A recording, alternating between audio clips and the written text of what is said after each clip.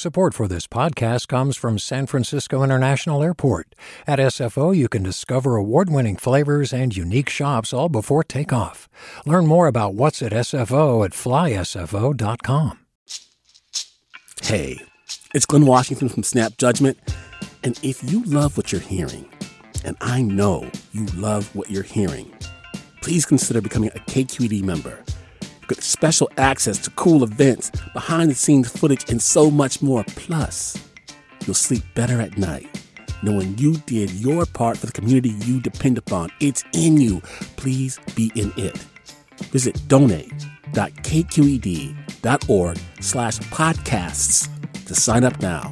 That's podcast with an S. Thanks. From KQED.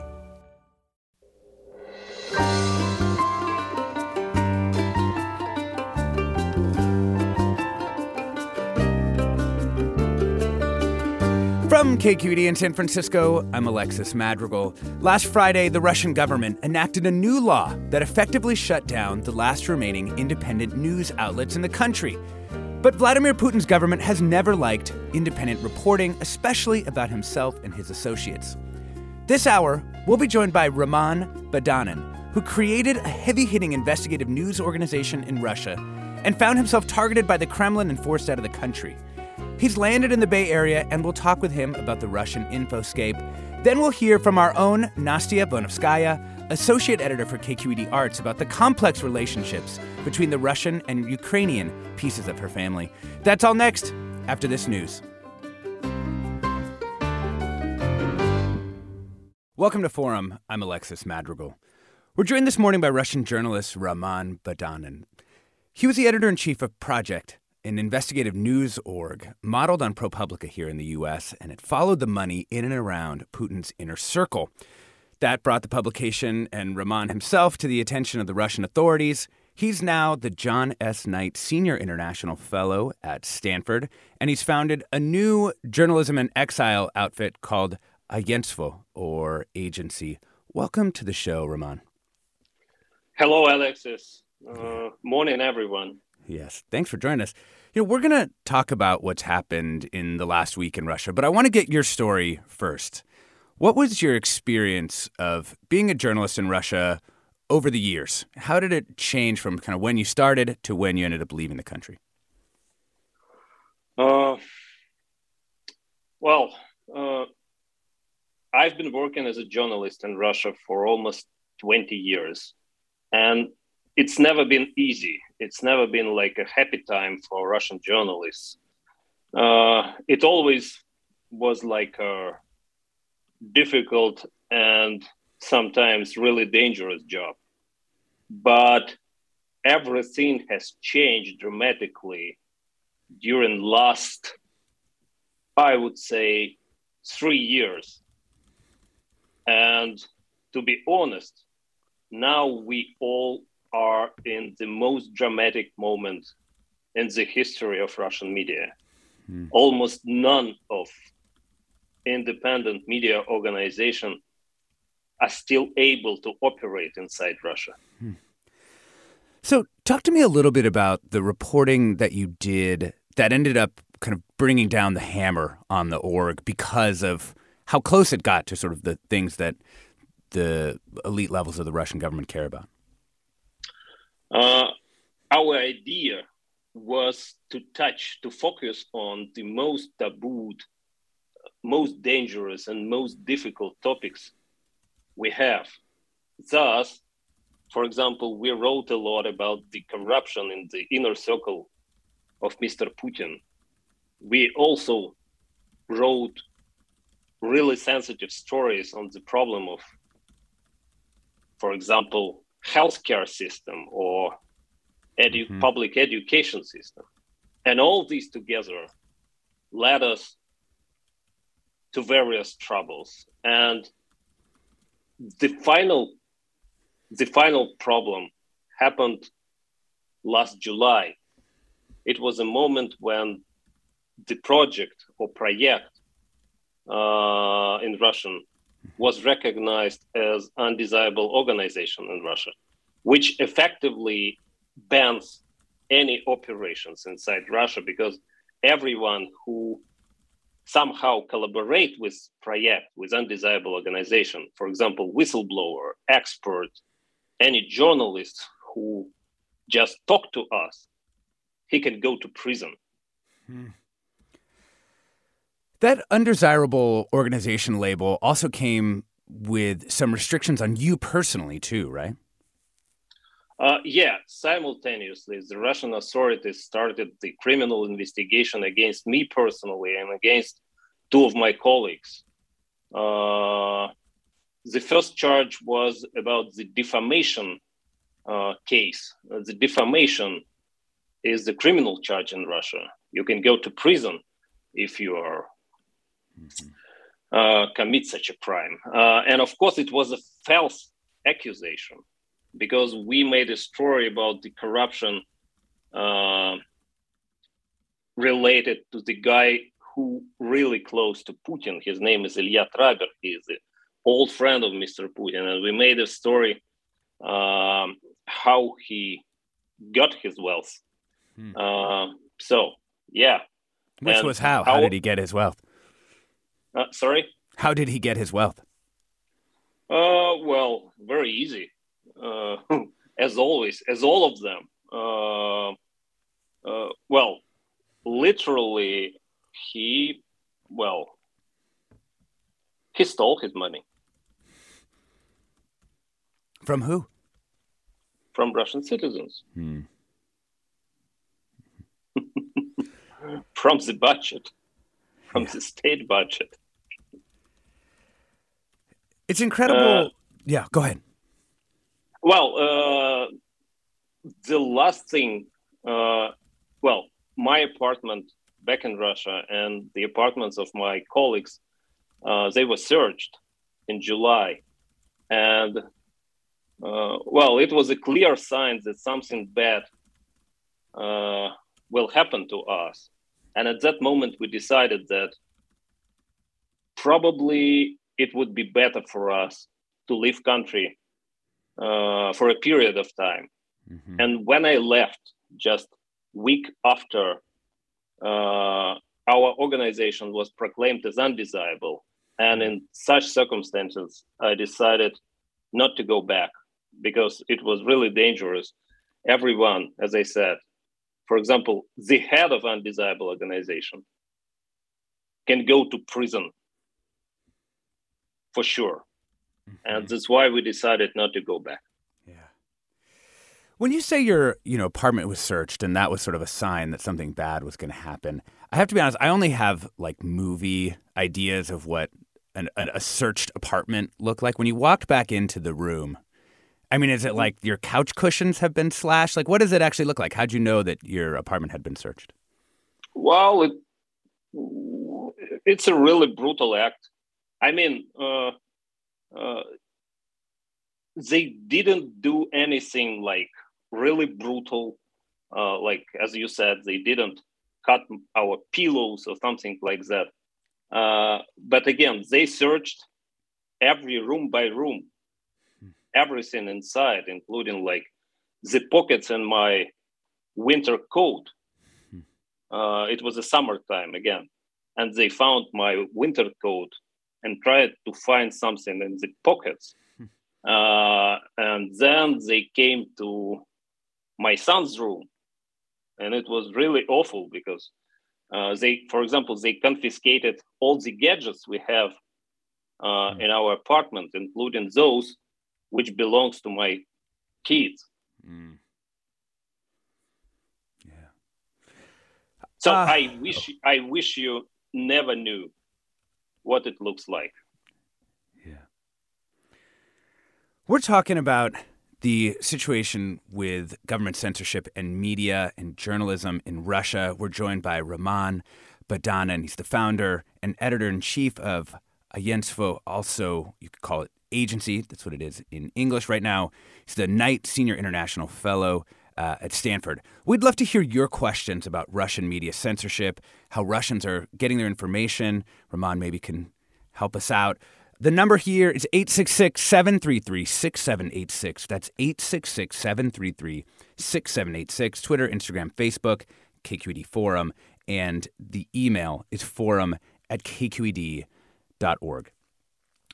So, Roman, given that this has been your experience, you know what it's like to be targeted, you know what it's like to have your news organization effectively shut down. How have you been reading the events of the last week after the Russian government actually put new laws in the books, making it even more difficult for media to operate? Well, I guess it's not the main news of the last 2 weeks, because the war in Ukraine itself is way more important. And we should look at these two events tightened together, because the new law, the new crackdown on media is directly linked to what is going on in Ukraine. Because the only idea of Putin right now is to shut down all the critical voices inside the country because of the war. Because the war is, to be honest, is not popular, at least among people who live in big cities like Moscow and St. Petersburg. That was the idea behind this crackdown. And describing this crackdown, I would say that, as I said, no independent media is still working in Russia. Absolutely none. Everything was closed, was banned, was forced to leave the country. And even social media, as you perfectly know, were banned. For example, Facebook was totally banned today in Russia. So how are people who want independent, verified, truthful information about the war, which Russian media entities can't even call it a war, where are they going and how are they finding information? Good question. Well, many Russians now can rely only on VPN services, which allow Russians to bypass the virtual private networks. Yeah, VPN. Yeah, sure. Some of them still use social media to find the information which was aired abroad. But again, the access of regular Russians to the free, independent information now is limited more than ever before.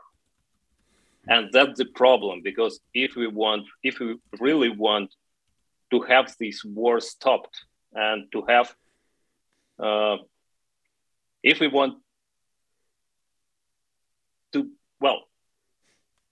to have Putin finish this war, or if we want Putin to have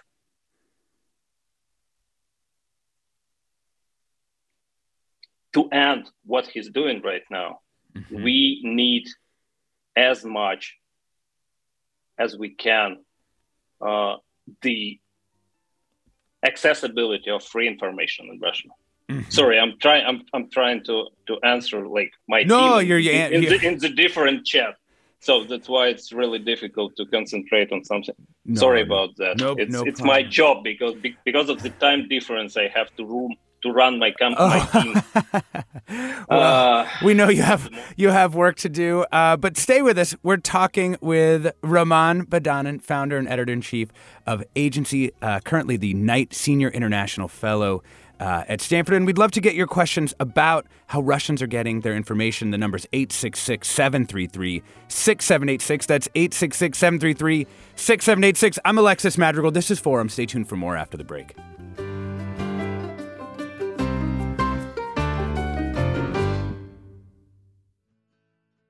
Support for Forum comes from San Francisco Opera. Set 10 years after a school shooting, the critically acclaimed opera Innocence takes us into a complex emotional journey where our understanding of innocence and guilt is constantly upended. Kaya Sariaho's ethereal score collapses the past into the present as a community of survivors grapple with how to move forward. Don't miss the highly anticipated American premiere of Innocence, June 1st through 21st. Learn more at sfopera.com. Welcome back to Forum. I'm Alexis Madrigal. We're talking about the current journalism landscape in Russia and government censorship with the journalist Roman Badanin, founder and editor-in-chief of the agency, also a Knight Senior International Fellow at Stanford. And I wanted to ask you what it's like trying to run an investigative news organization that both needs to pull information out of Russia, connecting with dissidents, whistleblowers, people on the ground, as well as trying to get information back into the country. So maybe you could talk about those two things, what it's like to try and get information out of the country right now and then getting information back in. Well, it's a really difficult task, I would say. We were, to some extent, lucky in the brackets because we was the first organizations media organization which was declared undesirable, and we had to start our operations from abroad half a year ago. And all the rest of Russian journalists, they are starting these operations right now. So we had some lag. So again, first task, to establish secure channels to get information from the country. It's quite a difficult thing because, well, many of our whistleblowers, many of our sources, experts, people who we just talked to, they refuse to collaborate with the undesirable organizations because of their fear. They just scare about what Russian authorities can do to them. So it's the first test. But after half a year of operations, I would say it's absolutely doable even to produce the hard, difficult investigative stuff from abroad. It's doable. Mm-hmm. It's way more difficult, but again, we can do that. And as of now, it's the only way for Russian independent journalism to survive. We call it the offshore journalism. Journalism in exile. Yeah. Yeah. Are you in touch with the other reporters who are trying to get their feet? Or is your organization going to kind of try and help them understand how to do this job from the outside? Yes, of course. We do our best to help them to accommodate, to start to build up their operations from the scratch. Because, well, and we collaborate with many of them. We don't have a big amount of independent journalists in Russia. That's why I believe we all need to collaborate with each other. We're talking about the current landscape of journalism and media in Russia with journalist Roman Badanin. Love to get your questions about Russian media censorship, how journalists are doing their job in and outside the country. The number's 866-733-6786. That's 866-733-6786. And let's bring in our first caller, Elizabeth from Palo Alto. Welcome to the show. Thank you. I have a kind of personal question. I'm wondering how you were able to leave and how easy it will be for you to get back to your country. Good question, Elizabeth. Thank you so much. Well, thank you for the question. Well, as of now, I cannot go back, literally, because I will be arrested on the border. And I'm not sure when exactly it can be real for me to return to Russia. Regarding my immigration, it was easy because at the moment when our organization became undesirable, it was my vacation time. I was traveling with my family across Africa. And I learned all this news about the undesirable status. And we had a very short conversation with my wife and kids. And they said, well, it would be better for you not to go back. And I stayed in Africa, and then I moved to Stanford Yeah, and they went back to Russia to pack our stuff and to prepare the relocation. Mm-hmm. And then they joined me here at Stanford. Do you think there's any chance you'll go back? I hope so, and I believe that now it's even more real than half a year ago, because starting this aggressive war in Ukraine, Putin makes his end way more real and way more close. So I believe so. But again, as any immigrant, I would say that the best strategy is to be prepared that the immigration is forever, or at least for a while. Mm-hmm. Mm-hmm. Listener K tweets, how is the lack of independent media accepted and perceived among Russians generally?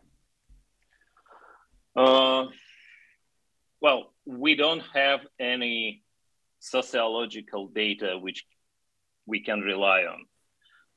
Because the sociology was the first victim of Putin's regime. They all are closed or they acquired by the state. But I would say that if we are talking about the inhabitants of big cities like Moscow and St. Petersburg, they feel this lack really strongly. And day by day, this lack will be more and more important, I would say. And that's the problem, because they are deprived not only of big media, they're deprived of social media right now. They cannot use Facebook. And this lack will be very significant problem for Putin's regime in nearest future. Yeah. You mentioned that you think that this war could hasten the end of Putin's regime. Mm-hmm. How do you imagine that happening? From dissidents on the inside? Like, how do you see from sort of a palace coup, if people have been talking about within Putin's inner circle? Like, how do you see this? Well, the brief answer is basing on the history of Russia, including the history of the 20th century. I would say that the most real scenario is as you said, the palace coup. I don't know. I don't have any proven data that it's preparing or something like that. And I don't know for sure who can be the force which is ready to overthrow Putin. But I believe that the most real scenario is the coup inside the Putin's elite. Yeah. You know, you have friends, family, colleagues still in Russia. Have their lives changed a lot or a little since Russia invaded Ukraine? Well, I guess it's too early to say about that. In terms of daily life, almost nothing has changed since it's 2 weeks since the war started. I mean, the groceries are still okay. The daily life on the streets are still okay. But again, it's too early to think about it. I guess the real consequences of what is going on in Ukraine will appear about in the months after the start of the war. So we need to wait a little bit. Yeah. Who do you trust to do solid reporting on the war right now? It's really good and difficult question because as every war, this war produces a lot of propaganda and fake. And it's inevitably that the propaganda exists from both sides, unfortunately. But anyway, if we are talking about the Ukrainian side, the Western reporters, the Ukrainian reporters are allowed to work on the war zone, on the battlefield. And this makes their information more truthful, more real, because from the Russian side, no journalists are attached. I mean, independent journalists are attached to the battlefield, and that's the problem. So I rely mostly on international reporting and reporting from my Ukrainian colleagues. Mm-hmm. Michael, another listener, tweets kind of on this topic.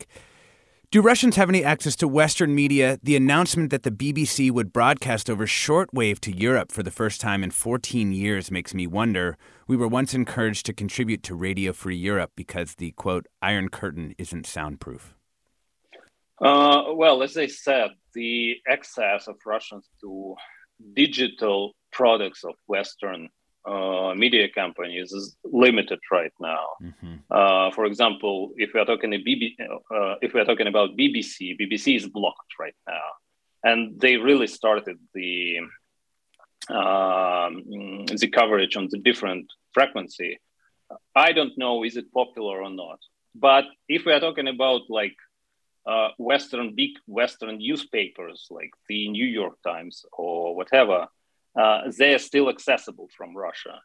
Are they popular? Not really. I don't think so. And that's the problem. The Russians rely on Russian news sources. And that's the problem with Putin, because he closed all the independent sources of information inside Russia. And people have to watch TV. And that's the biggest problem, because Russia is the country which still is ruled by the TV. That's the problem. What is shown on the TV, that's right, in terms of Russian propaganda. Yeah. I want to bring in listener Christopher from Sacramento, who has another question about another kind of information source in Russia. Hello, thank you. Hi. Go Hello? ahead. Yep, go ahead. Yeah. Actually, I just had a question. For example, this is an expert from the Metropolitan Hillarian of East America, New York, first hierarch of the Russian Orthodox Church, brought in a petition to his parishioners here in America. And it says, and I quote, "In connection with the events of the Ukrainian band, I turn to a heartfelt plea to refrain from excessive watching television, newspapers, and the internet, and to close our hearts to the passions ignited by mass media." If given the relationship of orthodoxy in Russia, and if this is an example of what's going on with the Orthodox Church, Russian Orthodox Church here in America, is the Orthodox Church in Russia promoting these same kind of ideas, and is it a source of information for the Russian people to get information? If I understood correctly, because it was like some problems in the signal. I would say that Russian Orthodox Church now plays not a pretty role in what is going on in Ukraine, because the head of Russian Orthodox Church actually didn't condemn the war, and he supported actually what is going on in Ukraine. But talking about the Russian Orthodox Church as an information source, no, I would say the influence of Russian Orthodox Church in terms of information is not very high. It's been waning. Yeah. As I reflect on that call and just the way that you've talked about the many different kind of institutions that you've reported on, it seems like all these different institutions that the Putin regime has corrupted and taken over, investigative journalism is one of the last bastions to give people the truth about those places, to try and remind them of what the original purposes of them were. Do you think it's had an impact inside Russia, the kinds of investigations that you've done and the kinds that other reporters in independent media, which are now closed, have been able to do? Good point. We were always joking. I mean, we Russian journalists were always joking. And what is the impact with that? Like, we wrote a story about the corruption inside Putin's close circle, and nothing has happened. I mean, no resignation, no criminal charges against those who are corrupted. But all of a sudden, after 10 years of existence, all we are banned. And I said to myself, and what's the reasons for us to be banned if we are not dangerous for them? And the answer is very simple. We are dangerous for them. They really care what we are doing. And they really nervous if we find something, I would say, bad and something interesting about them. So the answer is we still make difference. We still can hurt them. Mm-hmm. Yeah. You know, Stav writes, the community of independent journalists in Russia is very small, and you probably know many of them. This is a great question. What unites them? What personality traits are common to them? How do they find the bravery to face Big Brother every day? And I'm just going to editorialize myself, knowing that their colleagues have been jailed, murdered, etc. Well, first of all, Alexis, you know, of course, that the journalism is a very interesting job. To be honest, I like my job. I like to wake up in the morning and to try to find something new. First thing. Second thing, well, we believe, we are, saying we, I mean all the independent journalists in Russia, I know. We all are mission-driven guys. We believe that we can make difference. And we believe that we can do something good for the future of our country, even in these dramatic circumstances. Mm-hmm. So, two things. It's interesting and it's important. Yeah. I think it's hard, you know, from my perspective, maybe it's even hard to see how brave, to sort of note your own bravery in quite the way that I think those of us, your colleagues in much cushier circumstances are able to see it. You know, I think this with the reporters down, you know, covering narcos in Mexico. I think this with you. I mean, I can't even imagine it, honestly, and the stress to your families, the stress, you know, your children. And I think we all just really appreciate it, Roman. Really. Thank you for saying that. Yeah. Yeah. Can you give us, just before we go, we're heading into break in a sec, but what's next? Do we have any projects that you know are going to come out soon that we might want to keep our eyes out for? Yes, of course. We are continuing to work on the most, as I said, on the most taboo and most interesting topics, even in these circumstances. And as I said, we can do it from abroad, and you will learn more very interesting news about Putin and about the situation in Russia very soon. Okay.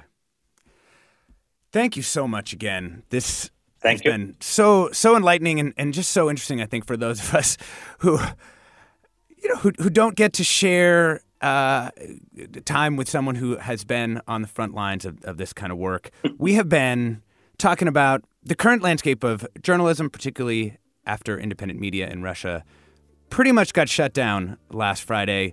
We've been joined by Roman Badanin, founder and editor-in-chief of Agentstvo. He's now the Knight Senior International Fellow at Stanford. Roman, thanks again so much for joining us. And thank you for having me here today. Yeah. One last listener comment. Mari just writes, thank you for your bravery. I'm Alexis Madrigal. This is Forum. Stay tuned for more after the break.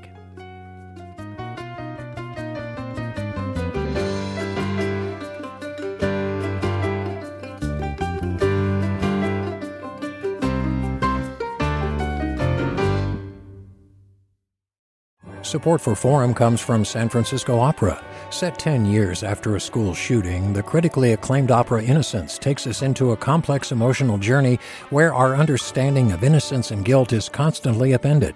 Kaya Sariaho's ethereal score collapses the past into the present as a community of survivors grapple with how to move forward.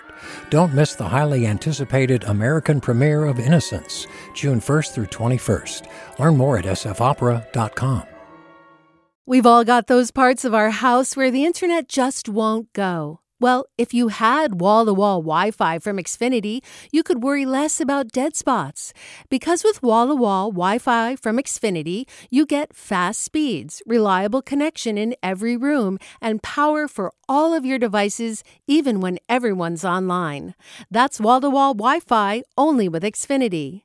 Restrictions apply, not available in all areas. Actual speeds vary. All over the country, we need to improve reading in Wisconsin. Schools are changing the way they teach reading. I'm calling for a renewed focus on literacy. We have gotten this wrong in New York and all across the nation. And it's happening because of a podcast. I think your podcast has changed my life. And I'm going to share this podcast with everyone I meet. Sold a Story investigates how teaching kids to read went wrong. New episodes of Sold a Story are available now.